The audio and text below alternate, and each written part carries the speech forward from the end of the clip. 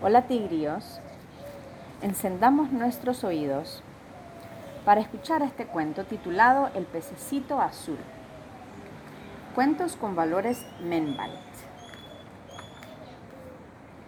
Bienvenidos a Pochomil. Era tiempo de verano. Lala, Angelita, Panchita y sus padres se fueron a veranear a las playas de Pochomil. ¡Qué hermoso balneario! Las costas muy amplias, el aire tibio, los tumbos cálidos que te invitan a darte un chapuzón. ¡Qué lindo! Panchita caminó en las costas buscando conchitas y piedritas bonitas de diferentes formas, tamaños y colores. De repente observó que en el agua flotaban bolsas plásticas y otras basuras, pero no podía sacarlas porque estaban mar adentro y tenía miedo de entrar al mar y tener dificultad para salir. Además, que mamá y papá les habían aconsejado que no se bañaran en el mar sin la supervisión de un adulto. Panchita escuchaba una vocecita que decía: ¡Auxilio! ¡Auxilio! ¡Por favor, ayuda! Panchita no sabía quién clamaba por auxilio.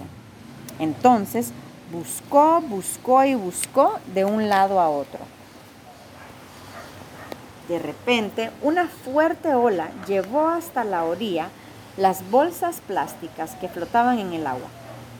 En ese momento, Panchita se dio cuenta que ahí dentro se encontraba un lindo pececito que ya estaba casi sin aliento. Panchita corrió y lo sacó de la bolsa y de inmediato lo puso en el agua.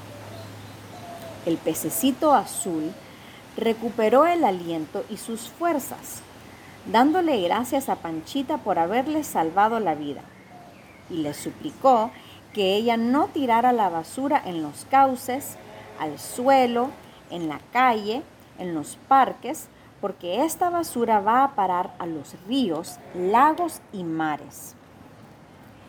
Esto provoca que el agua se contamine y que los animalitos que vivimos en los ríos, mares y lagos nos enfermemos y poco a poco dejaremos de existir.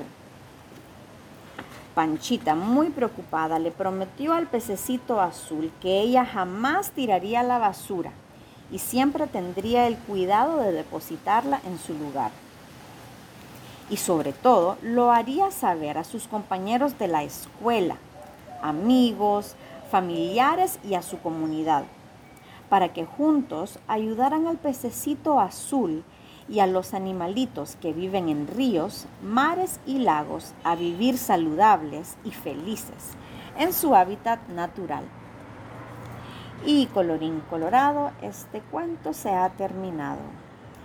Y colorín colorete, a este cuento se lo llevó un cohete. Gracias, ojalá hayan disfrutado. Feliz día.